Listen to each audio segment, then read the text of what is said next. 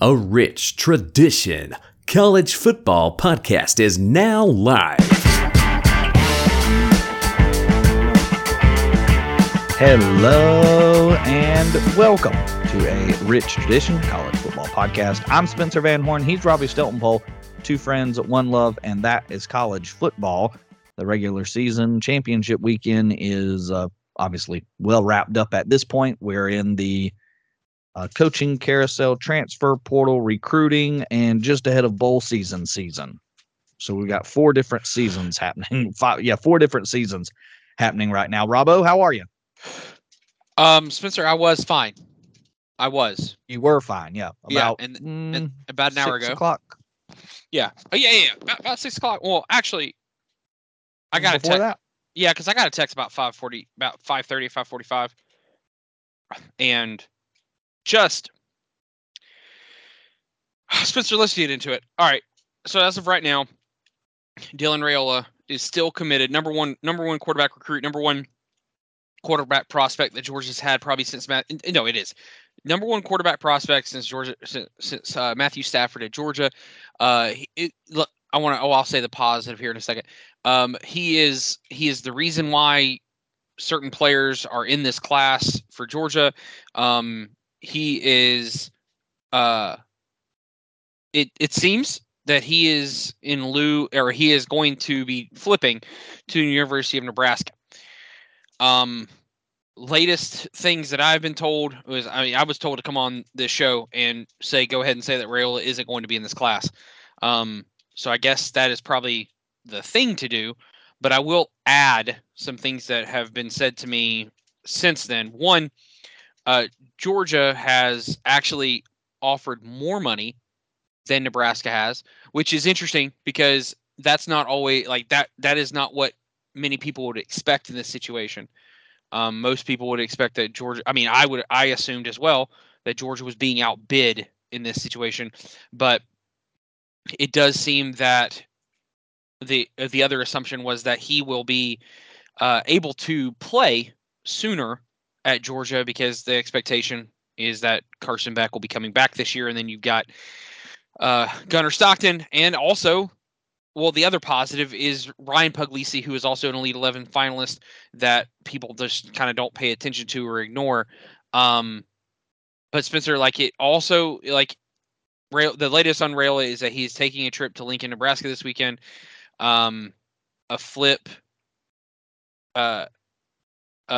is expected, but the part about this that I don't understand, and what will come out, I guess, in the coming days, is that the Raiola family has not said a word. Dylan has not said a word. Mom and Dad have not said a word. This has all been through recruiting sources. And the weird part is that just 3 days ago, Dylan was hosting. Him and his family were hosting KJ Bolden and their family as he was trying to recruit them to UGA. So, react. I'm sorry that was so long-winded, but I just kind of wanted to get it all out there.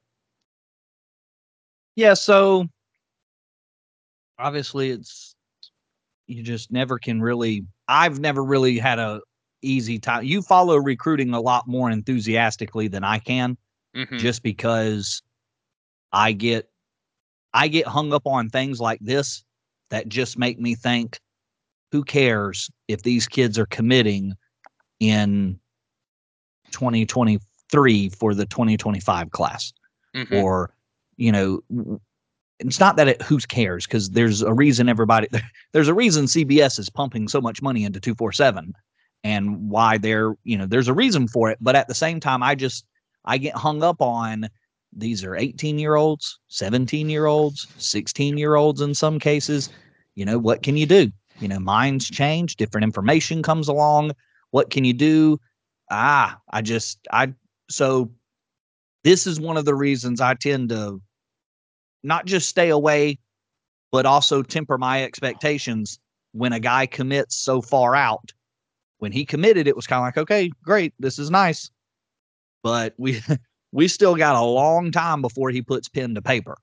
And it's not just a Dylan Raiola thing. That obviously is the case for everybody at whatever school. So I've always tempered my expectations with big signings until it's the time to do the deed. But this one was kind of like, dang, he's playing in Georgia now. He came all the way over from other high schools in Arizona and such, and he's here. He's getting an opportunity in the state, playing at a place called Buford, and it's sort of disappointing to think here's this big time recruit, and you kind of get excited about him coming, and now he's not there. And the part that frustrates me the most, and why commit if you're taking other visits? If you knew Nebraska, and maybe you didn't, but maybe you get kind of always, I would imagine Nebraska was somewhere in the, hey, we're going to take a visit to Nebraska. Uncle's over there. Dad played there. We're going to take a trip, which you've probably already been over there, but we're going to give them a shot. We're going to go and see.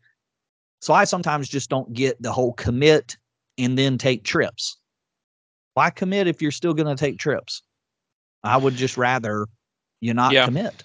Just take your trips and keep taking them. Yeah.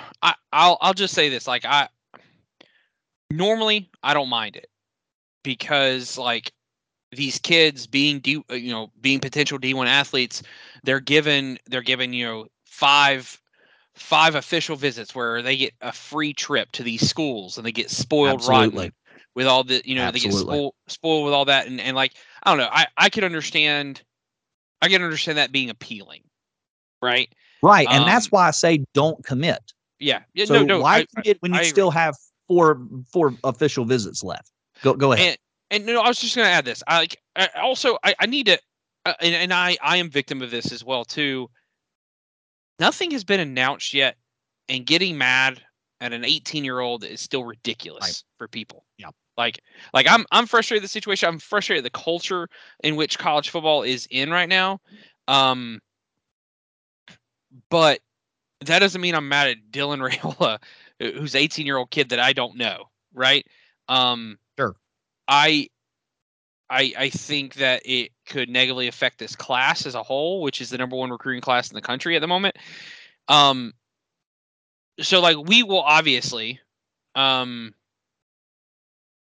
will obviously reach out, we will obviously react and continue to react to this as it goes on. But Spencer, I kind of want to just step away from Dylan for a second and kind of talk about a considerable, how do I put this? A considerable critique that we may want to have on Kirby Smart. And are you ready for this? Because I don't think you had on the docket, let's criticize Kirby Smart. Because there's not a whole lot to criticize. Exactly. And so I'm going to be smart in this. I'm not going to embellish anything or overreact. But I do. This is something that does need to be pointed out, especially if this happens, and it looks like it's going to. Kirby's going to have the number one class in the country. And before I say this, I want to make sure I have this all correct. Okay, so Georgia is currently sitting on the number one class, correct? And they have several 5 stars in this class. However, going through this, I'm looking at this. Oh, also, by the way, it's expected that if Dylan Raiola leaves this class, Nitro Tuggle is also going to leave this class, which is a 4-star wide receiver, number 14 rated wide receiver in the country. So I'm just looking at the 5 stars and 4 stars. Of the 5 and 4 stars, the blue chip players that is in this class, only 9 of those 23 are offensive players. The rest are defensive players. Kirby last class racked up wide receivers in that class. Unfortunately, it seems that most of them have left at this point. They've transferred out. Tyler Williams is expected to. It has transferred out. Anthony Evans is still on. Zeed Haynes, 4-star. These are all 4-star wide receivers. He has added, or he has entered the transfer portal. That means that there is only one one recruit or one wide receiver recruit from that class, and Georgia took 0 quarterbacks in the last class, which was a decision that everyone seemed to agree with at the time. My point being is that Kirby has this number 1 class. So many of these blue chips are defensive players, and a lot of these skill players are not picking Georgia because Kirby has refused to pay big money to these elite skill guys, but he will pay the money NIL wise for these defensive players. I don't think this is a straw man argument, Spencer, but I am starting to get a little concerned about the future of Georgia's dominance if they can't get elite, because it's not even just elite skill guys. We're talking about elite offensive linemen too. Because people will be like, oh, well, we won 2 titles with Stetson Bennett. Yeah, that's great. But we also had elite offensive line, and we had elite running backs, and we had Brock Bowers. None of which are going to be on this team in 2 years if things continue to go the way they're going. Do you have a reaction to that at all? Well, I was thinking more along the lines of, the quarterback position and still kind of not being able to secure and hang on to, a top-notch kind of caliber quarterback. Justin Fields getting away, not really maximizing, and maybe Jake Fromm, maybe we did maximize him, but maybe we didn't. Either way, not hanging on to Justin Fields and that being its own thing, but either way, still not being able to hang on there, and now not hanging on to Dylan Raiola. It's, that part of it is yes, frustrating. Now the only thing, one of the things it's hard to accept is the idea that it wouldn't be offensive linemen. Yeah, I think I can handle. Georgia's obviously proved that you can build something and win with an okay quarterback. Greg McElroy was an okay quarterback for that very first national championship team for Alabama. You can win. You can build something around that kind of guy. Yeah. But like you said, it's going to take offensive linemen. You're going to need, those guys to be able to only have to throw the ball 21 and a half times a game. You're gonna need O-line. So from that standpoint, and I think it's fun to have receivers, and I think we get really caught up in what Ohio State does with the receiver position and what some other places have done with the wide receiver position and all those things. But man, I mean, you got to believe if Kirby's willing to spend the money on the defense, you'd think he's not skimping on that offensive line on purpose. I wouldn't think. So that would be the most shocking part of everything you told me. And I do think the offensive line issue is that there are no elite offensive linemen in this current class. Like, you may have 1 or 2, but there's not like now what Georgia did do in this class is get, like, they may be 3 stars, but they got big boys. Like, we're talking like 6'5", 6'6" boys on the offensive line.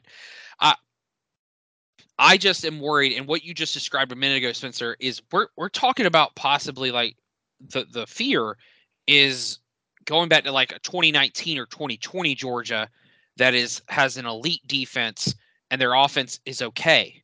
Like, it may not show next season, especially if it's true. Like, we're going to talk about transfers and stuff like that, but just since we're here on the Georgia topic, like, there's a good chance that Beck, Tate Ratledge, Javon Bullard, and Tyke Smith are all going to return next season. That is an incredible core group of guys. There's a world in which Ladd McConkey returns, even though I personally don't think that's going to happen. But there's a world where this Georgia team next year will still be very good. But in 2 or 3 years, Spencer, that's what I'm concerned about. Ryan Puglisi, again, I cannot reiterate, the kid is really good, and he's got a swagger to him that I like. And since I know we've talked about this before, like, I want a freaking quarterback that has who has an attitude or who is a little cocky. Like, I want that. I finally want that in a quarterback, and we kind of got that with Stetson Bennett. But, like, I want a dude who's a baller and has an attitude. I just think that it's something to look to, and just keep in the back of your mind: is this Georgia team, or is Kirby Smart being conservative off the field, like he can be at times on the field, with how he's spending NIL money? Because if you go look at NIL rankings, Georgia's in the top 15 in collectives, but then whenever you look at how they're spending this out in recruiting and NIL, or I'm sorry, in transfer, majority of that money is getting spent on defensive players or transfer portal guys, or someone like Brock Bowers. Yep. I mean, as long as you can show me that good money's being spent on the offensive line and good money's being spent up front on the defensive line. And sure, you're not going to hit on everybody, because some people are just, they need to go where they need to go. You know, if Dylan Raiola finds, and I guess what I mean is, if Dylan Raiola finds his heart in Nebraska, then that's where he needs to be. Because if he comes to Georgia, he's only going to be here for a little while before he says, you know what, this just isn't my thing. I need to go somewhere else. And then he transfers. So Dylan Raiola, go where your heart is. And at some point, you know, some of these offensive linemen that you can send good money to, or defensive linemen that you can send good money to, sometimes their heart just isn't in Athens. And okay, if they can realize that, awesome. But yeah, I think if you can show me where Kirby's spending the money on the offensive line, defensive line, and we're bringing in the right people there, then I will swallow the quarterback and skill position stuff a little easier, knowing that college football, at least at one point, and maybe the shift is only for a little while, but at least right now, shifted back in the direction of big time defenses, smart, capable quarterback play, and, kind of running the football. You look around a lot of the rest of the country in some cases, and that's been a big deal. Alabama's been succeeding in a similar fashion. Ohio State was very much in that way this year, and even Michigan as well was there. So we'll see how it shifts, because it's going to shift again at some point. And can Kirby be ahead of it? Yeah, and I will give Kirby credit on a couple of things, especially when it comes to NIL, because I don't want to sit here and just sound like the world is ending, because it's not. Georgia's won 2 national titles, went 12-0, and lost by 3 points in a very complicated game, right? Kirby has been willing to spend money, at least last year, on 2 very good, proven wide receivers, right? The problem, I was talking to my friend Cody about this this afternoon, as we were talking about this, and trying to be positive, as it is kind of hard in some regards in this, but Kirby has spent the money on proven guys. But the problem I'm going to have is if Kirby misses out on Jordan Humphreys, the wide receiver that was supposed to be a 110% lock to go to Georgia, the Vanderbilt freshman wide receiver. He visited this past weekend, and now all of a sudden it's not a done deal. And then also Travis Etienne. He was expected to go to Georgia like everybody, even Andy Staples, who doesn't even make predictions for recruiting and transfer stuff. He was pointing out the fact that Etienne is expected to go to Georgia. And now that's possibly not going to happen either. And so that's actually what I'm going to probably be more concerned about, is if Kirby's showing how he is willing to pay for proven guys. If he's willing to pay for these proven guys and still misses out on them, especially on the transfer guys, like that's what will be concerning for me. Is there anything you want to add or anything like that? No, I think we're in the right direction. It just sort of feels like a concerning moment or time right now. Not that it'll last. Hopefully it will pass and everything will be hunky dory, because Georgia, makes a good counter move. It's 18-year-olds. What can you do? Yes, and 18-year-olds are fickle. Within an hour time span, they go from angry to happy to sad to hungry. So you know. And then you're putting, in some cases, millions of dollars out in front of them. Yep. It's tough. And you include the emotional weight of I get to provide for mom and dad, right? Like, and that's going to be in some cases, and some people are pulling you, aunts and uncles are pulling you in different directions and do this and do that, and not everybody's being the right kind of supportive. And these kids are kind of in a pressure cooker in a lot of ways. I will say this too. It is just really, and you already mentioned it, but it's just so weird that they moved to Buford so he could be closer to Georgia. And maybe all this is just I'm sure Steve Wiltfong has been wrong on crystal balls before. I don't know what his percentage is on being right, but I'm sure he's been wrong before. So we'll see. I mean, and again, if it's true and that it's not money related, I can't fault the kid. A lot of people. Where your heart's at. Yeah, like because also a lot of people say, why would anyone want to go to Nebraska instead of go to Georgia, a proven program? Well, people I don't know if y'all know this, but like Nebraska actually 10 years ago was a great program. Them joining the Big Ten ended up being the problem for them, but they have tons of money, they have the resources, they could be a great program again. And Matt Rule, being the great coach that he is, you and I loved that hire for Nebraska, knowing that he's an elite recruiter as well. Like we said, that he would have an opportunity to do this, to make waves, make changes at Nebraska. And man, I've never been recruited to this degree. Like when it came to soccer, like it wasn't like this, but to have a school offer you big money and say, hey, you get to play with your uncle, and also you get to be a part of a culture change and possibly turning a school's trajectory around. Like, man, you got to think the arrogance and ego of these guys, like it talks to that. It speaks to that, right? Yeah, I can be the savior. I can be the Exactly. guy that this is all built around, and I can be the guy, and I'm going to be the cornerstone. And yeah. Okay. All right, Spencer. We can move on. I'm sorry. Okay, so transfer portal, or would you like to talk NCAA's proposal of a new college football subdivision? All right, let's talk about that, because I find that to be the least interesting of the two.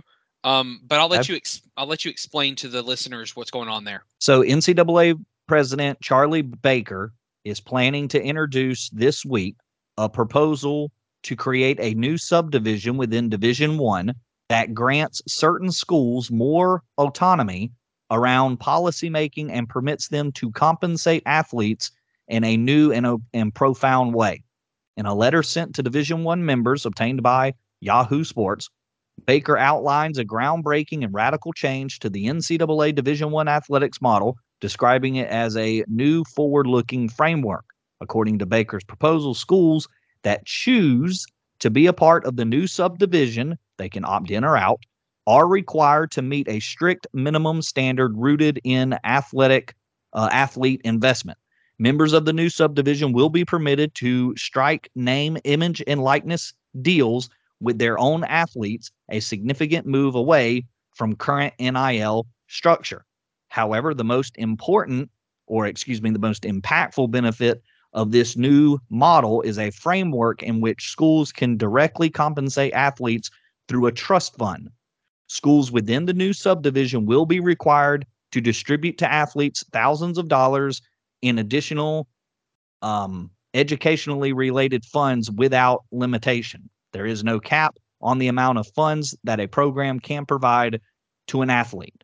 I think that's a decent part to stop at. There's obviously a lot more involved, and you can go and read in different places. But essentially, this seems like an NCAA proactive kind of response, an NCAA trying to say, hey, big college football, don't leave us. We're trying to figure out a way that we can maybe make this work within our own framework. That's obviously the big thing that gets rung here, because Rob, for most of the time, and you and I have done it now through this is 150 some odd episodes. You and I have done it plenty of times, and anybody else who follows college football in a hardcore manner has done it. The NCAA's just kind of been a punching bag and not much of anything else. They've reacted to everything. They've been proactive on virtually nothing. Mark Emmert has been a joke. The NCAA has been a joke. There's no teeth. There's no whatever. And at least here we go with someone trying to save the NCAA in some kind of way. There's a really good chance that this probably isn't going to go anywhere. It's probably too little too late.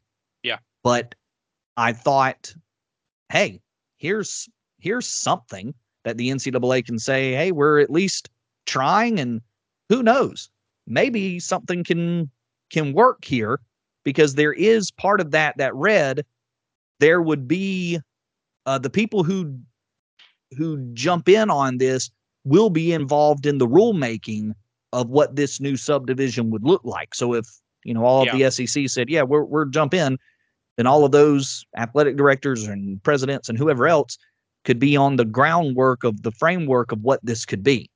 Now and I know I'm saying a lot here before I'm letting you go. That's okay. Would that be more appealing to Greg Sankey and the SEC and the Big Ten? And would that be more appealing to them to try to figure out something within the framework? Or would it just be easier to separate themselves? And when you say something like Title IX, it's probably easier to just separate yourself. Yeah. Because Title IX makes things really, really tricky. Yeah. And I don't think it's necessarily a bad thing, right? Like you wouldn't say not it's a bad thing. It No. can. Yeah, it can scramble things up a little bit more than you probably want it to. Right, because the money you're bringing in, if you're spending money on Brock Bowers, well, you also got to spend money on the soccer player, the female soccer player, the female softball player, or gymnastics athlete, whatever it is. You have to do those things equally. So that would be whatever new policies they come up with. How do you get around Title IX? How would you be able to say Iowa's going to offer their football player this much money, or they're going to give Caitlin Clark this much money over here? How do you figure out the football player, the rest of the basketball team, the softball team? How do you figure all that out? And that'll be tricky. Yeah. Do you have any other thoughts on this? It just made me think, like, the way it's described, it's almost like a country club. Like, you know what I'm saying? Yeah. Like that, like they're creating a country club for colleges to be a part of, to make themselves available to be able to spend more money. But again, like you said, like I don't think that this is the right answer right now. Maybe it was the right answer a couple of years ago, but just now, where we're at, I like you said, I think it's too little, too late. But hey, I mean, you finally tried to do something. You stuck your head, like, I mean, I hate to turn this around negative on them, but you stuck your head in the mud and you let all this crap happen. For over a year and a half, you let Congress slap you around a little bit and tell you to get right, and you handle it, and this is the best they could come up with. And I hate it for him. Actually, I don't hate it for him. I just kind of want this to go ahead and be over with, so we can go ahead and move on and get to a world where these 2 or 3 or maybe 4 big conferences separate themselves and they start handling things the right way, and they have a commissioner of college football. So yeah, that's kind of where I'm at. Yeah, Yahoo's got a really good article. Each school that joins the subdivision will be required to invest at minimum $30,000 per year per athlete into what is termed as an enhanced educational trust fund for at least half of the school's countable athletes. Schools will determine when athletes receive the amount, which for four-year athletes will total at least $120,000. Schools must continue to abide by the framework of Title IX, assuring that 50% of the investments be directed towards women athletes. So there's obviously courts that will be brought up here as well. I know Bud Elliott was discussing that earlier this week, and that'll be a part of all this. And I think that's part of where Title IX comes into play and it becoming a difficult deal. It might just be easier for the football programs, essentially, when that's what Rob was mentioning there. The football programs themselves kind of just break away and do something different.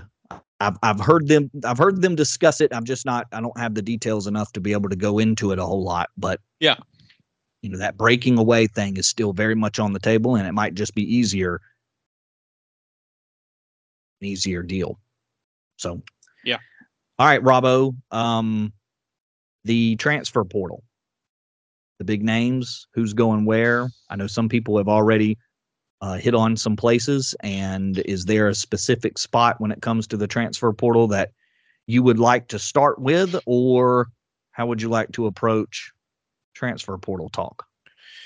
Well, I don't want to talk, like, here's what I don't want to talk about. I don't want to talk about the big, like, I think some people would want to lean into, oh, look how many, Georgia's got 15 kids who have decommitted or who are entered the transfer portal.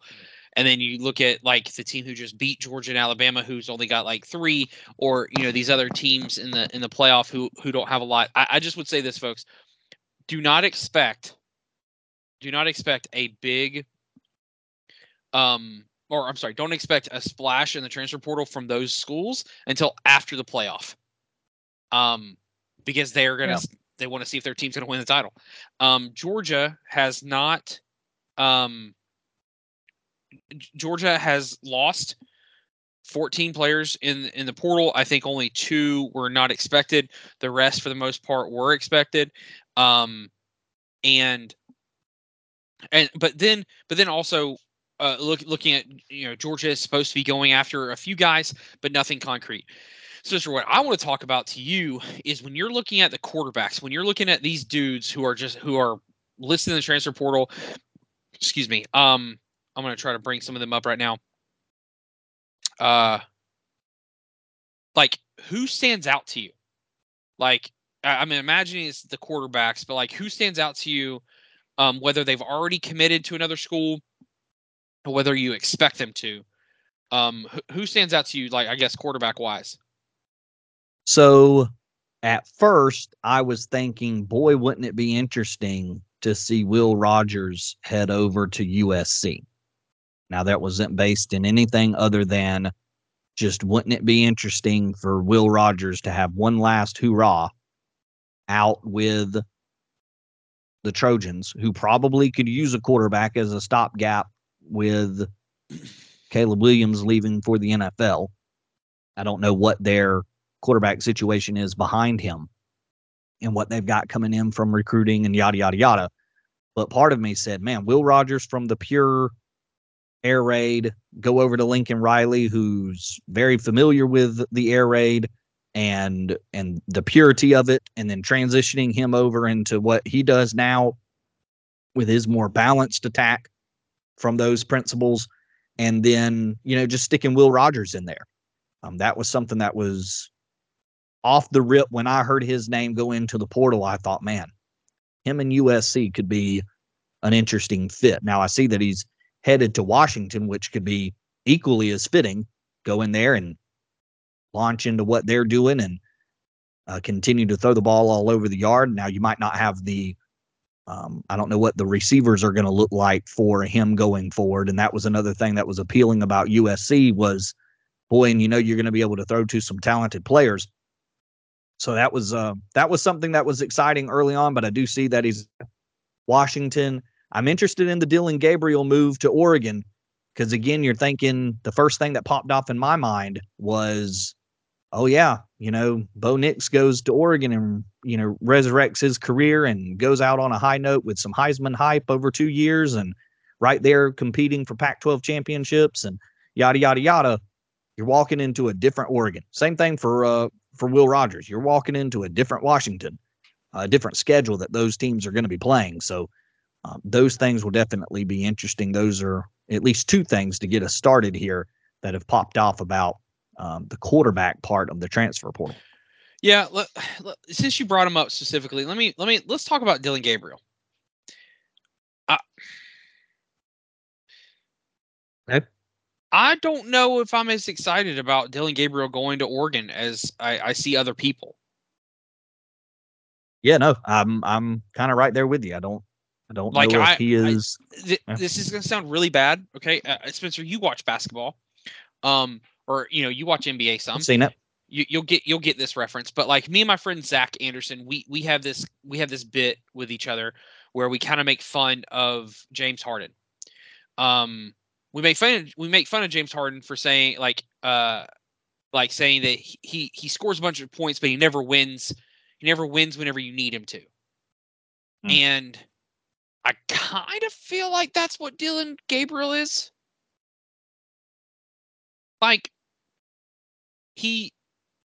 which just really quick, just because I just saw it. Steve Wilfong's recruiting like numbers. He's 91.6% accurate. Oh, no kidding.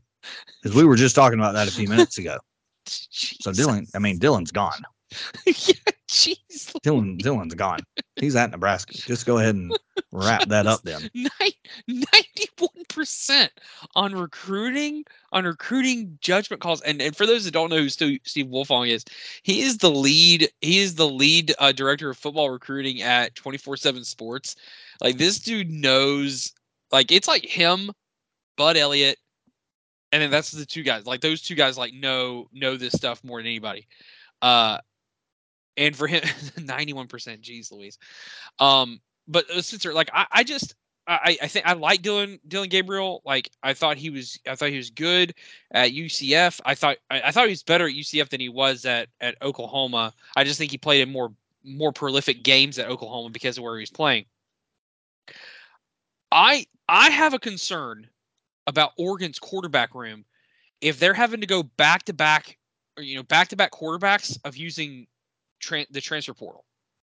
Would you agree with that? Like, or is that just the culture we're in and I just need to change the way that I view the quarterback position? Well, and Dan comes from Georgia, where maybe he does a lot more focusing his time and energy and the big bucks on defense and other things. And hey, we're going to go try to. It's not the worst thing in the world to say, hey, we want to go get some experience. You're a brand new head coach at a brand new program that's got not brand new program, but you're a brand new head coach and you got a lot of things going. We want to kind of secure the quarterback position with some stability. And that's kind of where that would come into play, I think, the most part for these guys. Let's go get Bo Nix, who's played plenty of football. Let's go get Dylan Gabriel, who's played plenty of football. Both of those guys with a lot of snaps under their belt. You would think the kind of recruiter Dan Lanning is, he'll get somebody in there from the high school ranks. But that transfer portal part of it is just, hey, we can go get a guy with a ton of experience. Like you said, that might be more of just, hey, this is the culture now. This is what we can do. We don't have to. We can bring on freshmen and let them sit for a minute and go get really experienced guys. That might be the talk of the town now. Yeah, I just don't know if it's a great. I'm not saying I don't foresee it to continue for Oregon. I think at some point they're going to have to bring in, is the Ty Simpson kid still there? No, Ty Simpson, he actually entered the transfer portal today. Like, and that's more to my point. Like, what is going on with the development of quarterbacks at a school like Oregon or even FSU, who's expected to go after another transfer quarterback who, and a lot of people don't realize this, Jordan Travis was a transfer quarterback as well. Or look at Notre Dame. Notre Dame's apparently going to be getting Riley Leonard, another transfer quarterback. Kentucky is taking on Brock Vandagriff. They took in another quarterback today in the transfer portal as well, after just taking Devin Leary this year. Yeah, or then Washington is supposed to take Will Rogers, who just had Michael Penix. Is the process or the concept of developing quarterbacks at a school just going to be lost for some of the, because these are not small schools. Like Washington is in the freaking playoff. Oregon played for the playoff this year. Kentucky is an SEC school. Notre Dame is is an elite school as well. And there's probably other schools that I'm not even thinking about right now that, or an FSU that they should have been in the playoff. Like, Spencer, do you see my point of what I mean here? Like, oh, I know, absolutely. And I think I think the basketball world is very much involved in this, at least to a degree. Here at VSU, we've got a head coach that doesn't do a ton of high school recruiting for his basketball team. He wants guys that are transfers that are coming in with 2 or 3 years of eligibility, but have played basketball, have been on the court, are knowing things, are not guys that you have to teach this next level to. And that's going to be appealing about this transfer portal to a lot of these coaches. We can bring in Bo and Dylan, who have got countless snaps under their belt. I mean, how many games did Bo play for Auburn? And how many games has Will Rogers played for Mississippi State? Like, these guys have just played a lot of football. And if we can get guys to come in here who already know so much, and we only have to teach them certain aspects of our system, and the younger guys can sit and wait for a little bit, then that might be the case. And some of this is which came first, the chicken or the egg, I think, because, well, all of our quarterbacks are transferring out. Our young guys are transferring out. So we got to bring somebody in. Let's go get so it's kind of like a which came first situation. Ty Simpson's transferring out. We got to fill that spot. Why not fill it with, we got to fill it now. So let's go fill it with a guy who knows what he's doing. Yeah. And then you look at, all, the Dylan Raiola situation aside, you also have Ohio State, who's in a very unique situation because they lost Kyle McCord. Like like if you look at this situation, like I'm looking at these quarterbacks right now, like we haven't even talked about Aiden Childs, who was Oregon's, like he would have been Oregon State's quarterback had DJU not transferred in, and they had a great year. I'm not gonna bash DJU. I'm so glad that he was able to switch his career, so to speak.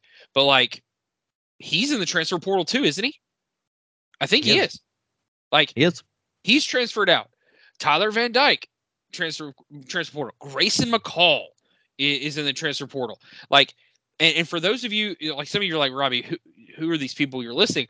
What I'm listing here is I'm listing starting quarterbacks for teams that were expected to be the starter next year if they stay to their school. Now I understand why Dylan Gabriel transferred out, because that they had Jackson Arnold, who apparently is just going to be the dude. Like I could really go through this. Aiden Childs, his coach left, and apparently he left in a really like weird way, and now apparently everyone in Corvallis hates Jonathan Smith after loving him. Dante Moore got injured. He didn't get to play a lot. He probably can make more money somewhere else. Cam Ward is probably leaving Washington State because he wants to actually play in a Power 5 conference next year. Will Howard, he's supposed to be he's going to be expected to be replaced by Avery Jones next year. Riley Leonard is one that I kind of didn't understand why he left, unless he knew Mike Elko was leaving. So Spencer, like looking at all this list, and the list could go on of why these guys are leaving. Who is the one quarterback that isn't projected somewhere yet that you, or actually he may be, who's the quarterback that you think can make the biggest impact for next year's team? Cam Ward, probably. Okay. Man, let me ask you this. Played a lot of football. Yeah, like, okay, pie in the sky. Where would you want to see him play? Because I think I agree with you. It'd be a lot of fun to see him at Ohio State. Yeah. Set him up with all that. Set him up with all those, talented receivers. And I know Marvin Harrison will be moving on, and other people too, but maybe, Cam Ward can unlock, get them back to that level throwing the football. I think you're probably going to need to polish him up a little bit in certain ways, because I know at Washington State there were times where maybe he wasn't, the end all be all. He didn't necessarily, maybe he wasn't as consistent as you would have liked him to be. But man, the ceiling of Cam Ward sounds pretty interesting. And you take him to a place like Ohio State where they can continue to work with him, work on him, and polish up his game. That maybe that's one of the big ones as well. Yeah, or that is my answer. Yeah, you and I have been huge fans of him. The moment we found out he was moving up to Washington State, and he's been okay. He unfortunately transferred to a school that did not have a really good team around him, right? So I think I agree with you, man. I would love to see. I think because I know like we have a known product to a degree. I think you're right that Cam Ward might be the right answer, or if we can get 2 seasons ago Tyler Van Dyke. If 2 seasons ago Tyler Van Dyke, if someone can open that up again and he could go, oh Spencer, if Tyler Van Dyke again could open back up to what he used to be and go to Michigan, like that Michigan squad could be like, because he is kind of a game changer, or he was 2 years ago was kind of a game changer, at quarterback. I think I would like to see that. Yeah, and part of you thinks too, because you saw, or the confusion is there, or the doubt, I guess, in my mind is there, because like it was one thing for Bo Nix to go to Oregon and play out in the Pac-12, and sure, things have improved out there, and that was a much better conference this past year. But maybe the Pac-12 was still, while it was more competitive, maybe the athletes just weren't, they still aren't East Coast athletes out there. And not that they're slow, and this isn't a them versus, this side of the country kind of thing. But you're not playing against SEC caliber teams week in and week out. Maybe the game's just not as fast out there. But now if you're going to Oregon or you're going to Washington, well, now you're playing against the Big Ten. And that's not to say the Big Ten's some sort of leaps and bounds. Yeah. But it is Ohio State. It is Michigan. It is going to be an Iowa team that is much better coached on defense than maybe you faced in a lot of ways. It is, I think, going to be a step up in competition week in and week out. And so part of it kind of makes you think, yeah, okay, go for it, I guess. But who's to say you're going to have this turnaround like what Bo Nix did, or Joe Burrow did, or Burrow did it against SEC opponents. But still, the point remains. Yes. Keep going. I'm sorry. No, you're good to go. I just was going to add, I think you're absolutely right. You look at this quarterback situation, and it's a different ball game, and also, Spencer, we can talk about the awesome story of Penix and Burrow and Bo Nix, but Spencer, that's what, 4? How many horror stories can we give you? How many horror stories can we give you about quarterbacks transferring to schools that were supposed to be prolific and they ended up not being great at all? Statistically speaking, not a lot. Like a lot of times, these quarterbacks, they show you who they are prior to their transfer, and yes, the situation may help them, but rarely have we seen situations like those guys.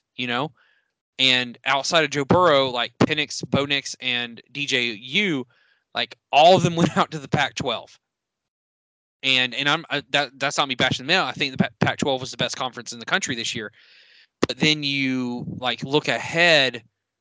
I'm literally looking at this list right now, and I'm trying to see who could be the next Bo Nix or Michael Penix.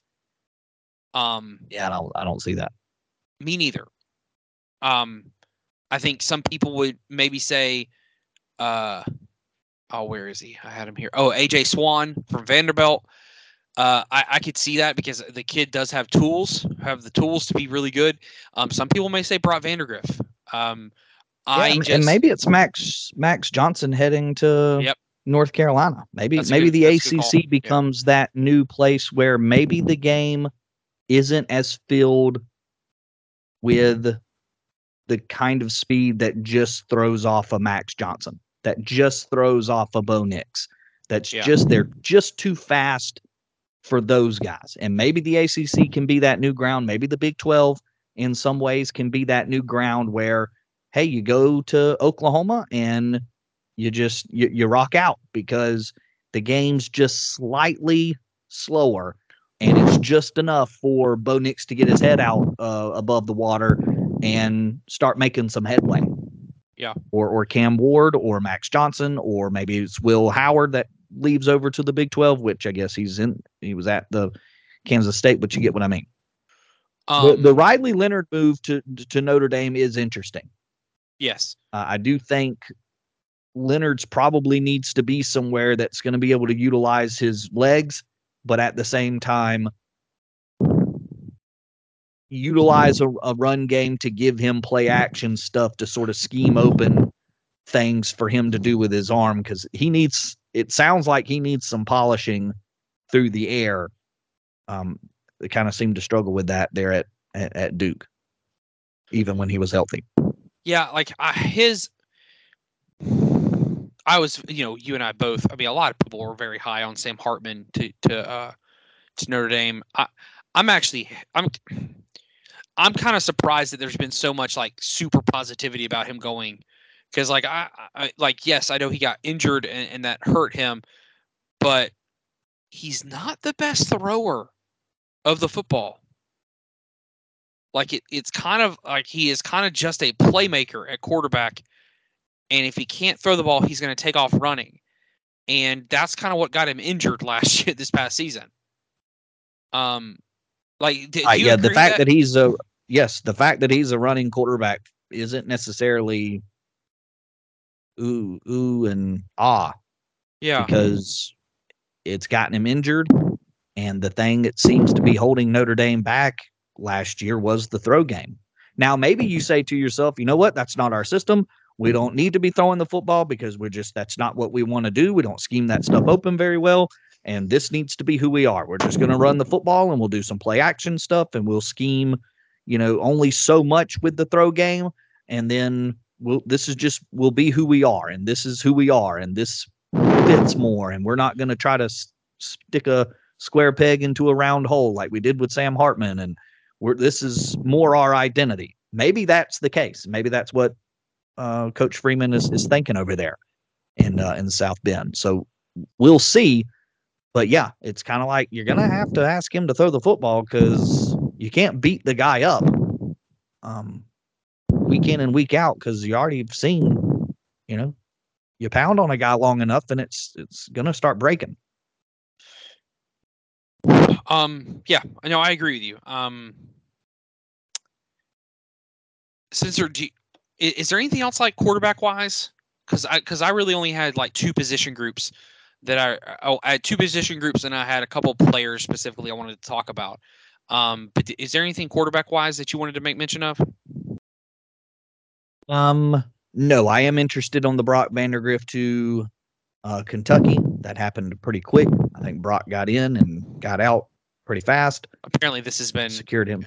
From what I was told, that conversation has been going on for weeks, which is just so weird to me that, and this is a friend who works at the school, like works at Georgia, who told me this, like they know this, they're okay with this, and his name was not even in the portal when it was happening. So it just goes back to show like it's the purge of recruiting out there right now. So yeah, we'll see. What was the other position group you wanted to look at? Just wide receiver real quick. Just because there were some interesting names in there. London Humphreys already mentioned about Vandy. Antoine Wells. He's a South Carolina dude who's a baller. Expected to go to Ole Miss. Man, Ole Miss is about to have one of the best wide receiver rooms in the country this next year. But there were some names, Spencer, that really did catch me off guard that went into the portal. Dion Burks, Julian Fleming. You had already mentioned Jake Johnson, or you mentioned his brother, but Jake Johnson, tight end from from Texas A&M is in there. Will Shepard from Vanderbilt, Ja'Cory Brooks, Raymond Cottrell, famously switched from Georgia to A&M on signing day. He is going to Kentucky. Like any of those names pop off to you? Like, did it make you raise an eyebrow, like to me, for some of those names? Yeah, Julian Fleming was kind of like, oh, okay. But I also get the impression that something in that wide receiver room has shifted at Ohio State, because it kind of felt like Marvin Harrison was it. And maybe some of it was just Kyle McCord just couldn't access, just didn't have enough. You couldn't be as he just, whatever it was, his limitations held things back. So on one end, I'm thinking, well, where's Julian Fleming at? Is he not what we thought he was going to be? Or is it Julian Fleming saying, I'm getting the heck out of here. I don't know what the quarterback situation is going to look like, and we're focusing more defensively, and this isn't going to be as throw the ball around like it has been. Or maybe he says, we don't have the quarterback to do that anymore. I want to go be in a place like that. And so it's kind of hard to tell exactly where this is going, because you would think Julian Fleming, part of the best wide receiver room, Marvin Harrison.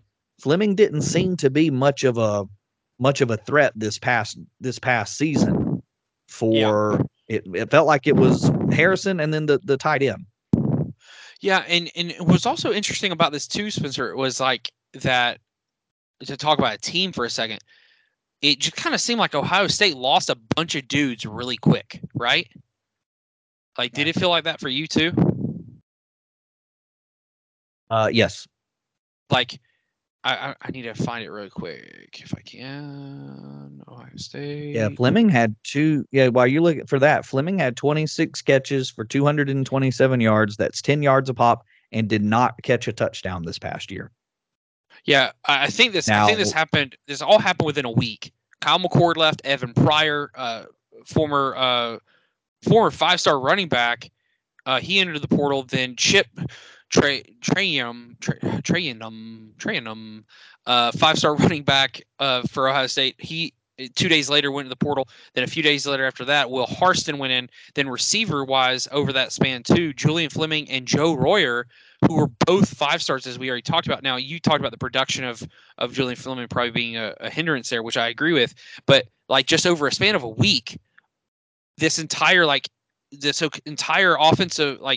offensive skill position for Ohio State just kind of went into the portal, and it was just weird. That's all. Yeah. All right, Spencer. Let me see if I can find the top players. Okay. Robert Lewis is headed to Auburn. Mm-hmm. The talented player there from Georgia State. Auburn is Auburn's kicking some stuff around, it seems like. Dude, I found it last year too, by the way. Last year before the season started, we were doing the Pac-12 preview. And before we started the Pac-12 preview, I had like a public service announcement for everybody. And it was that Ole Miss under Hugh Freeze was going to be an elite problem for the rest of the country. And boy, if that hasn't shown. Auburn. Just what did I say? Speak incorrectly? I think you said Ole Miss. Either way. I'm sorry, Auburn. I meant Auburn, obviously, but right, of course. But he, he's crushing it. He's already flipped two Georgia players. He's flipped a couple of Bama players.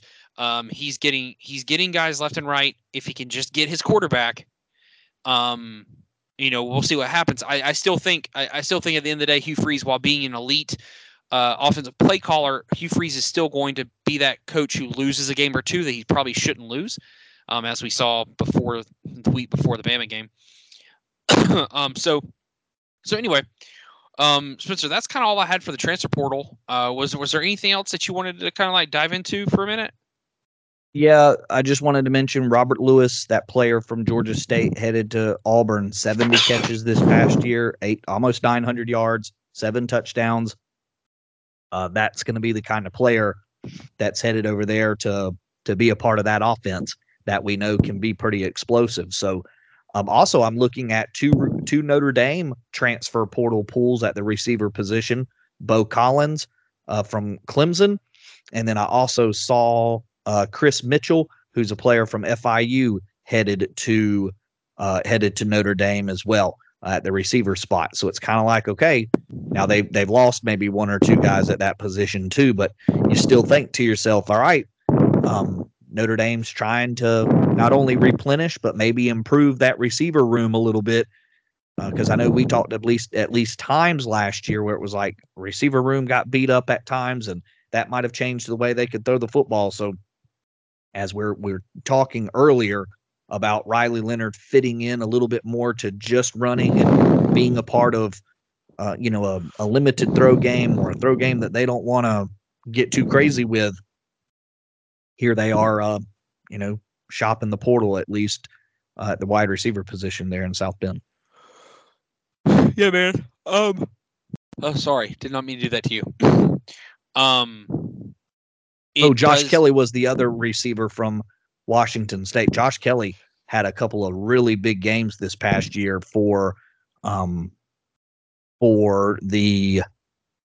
Wildcats. So it'll be interesting to see him, see where he lands as a receiver that is in the portal.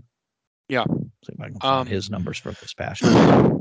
To add to it, just little players here or there, like Walter Nolan, unfortunately, is not going to Georgia. He's demanding a lot of money. Rightfully so. The kid's a baller. He is that dude that he is that Jalen Carter, Jordan Davis type player, for those that don't know. And he is a dude. He is very much a dude. And there's just there's so much talent right now in this pool of players. And what's crazy is give it about a month and let these playoffs get over with, these bowl games get over with, and I just think it's going to be even more. All right, yeah, I'm spent, Spence. I'm out. All righty, very good. Well, that ought to do it for this episode. Be sure to like, rate, review, and subscribe. We'll catch you on the flip-flop. Later.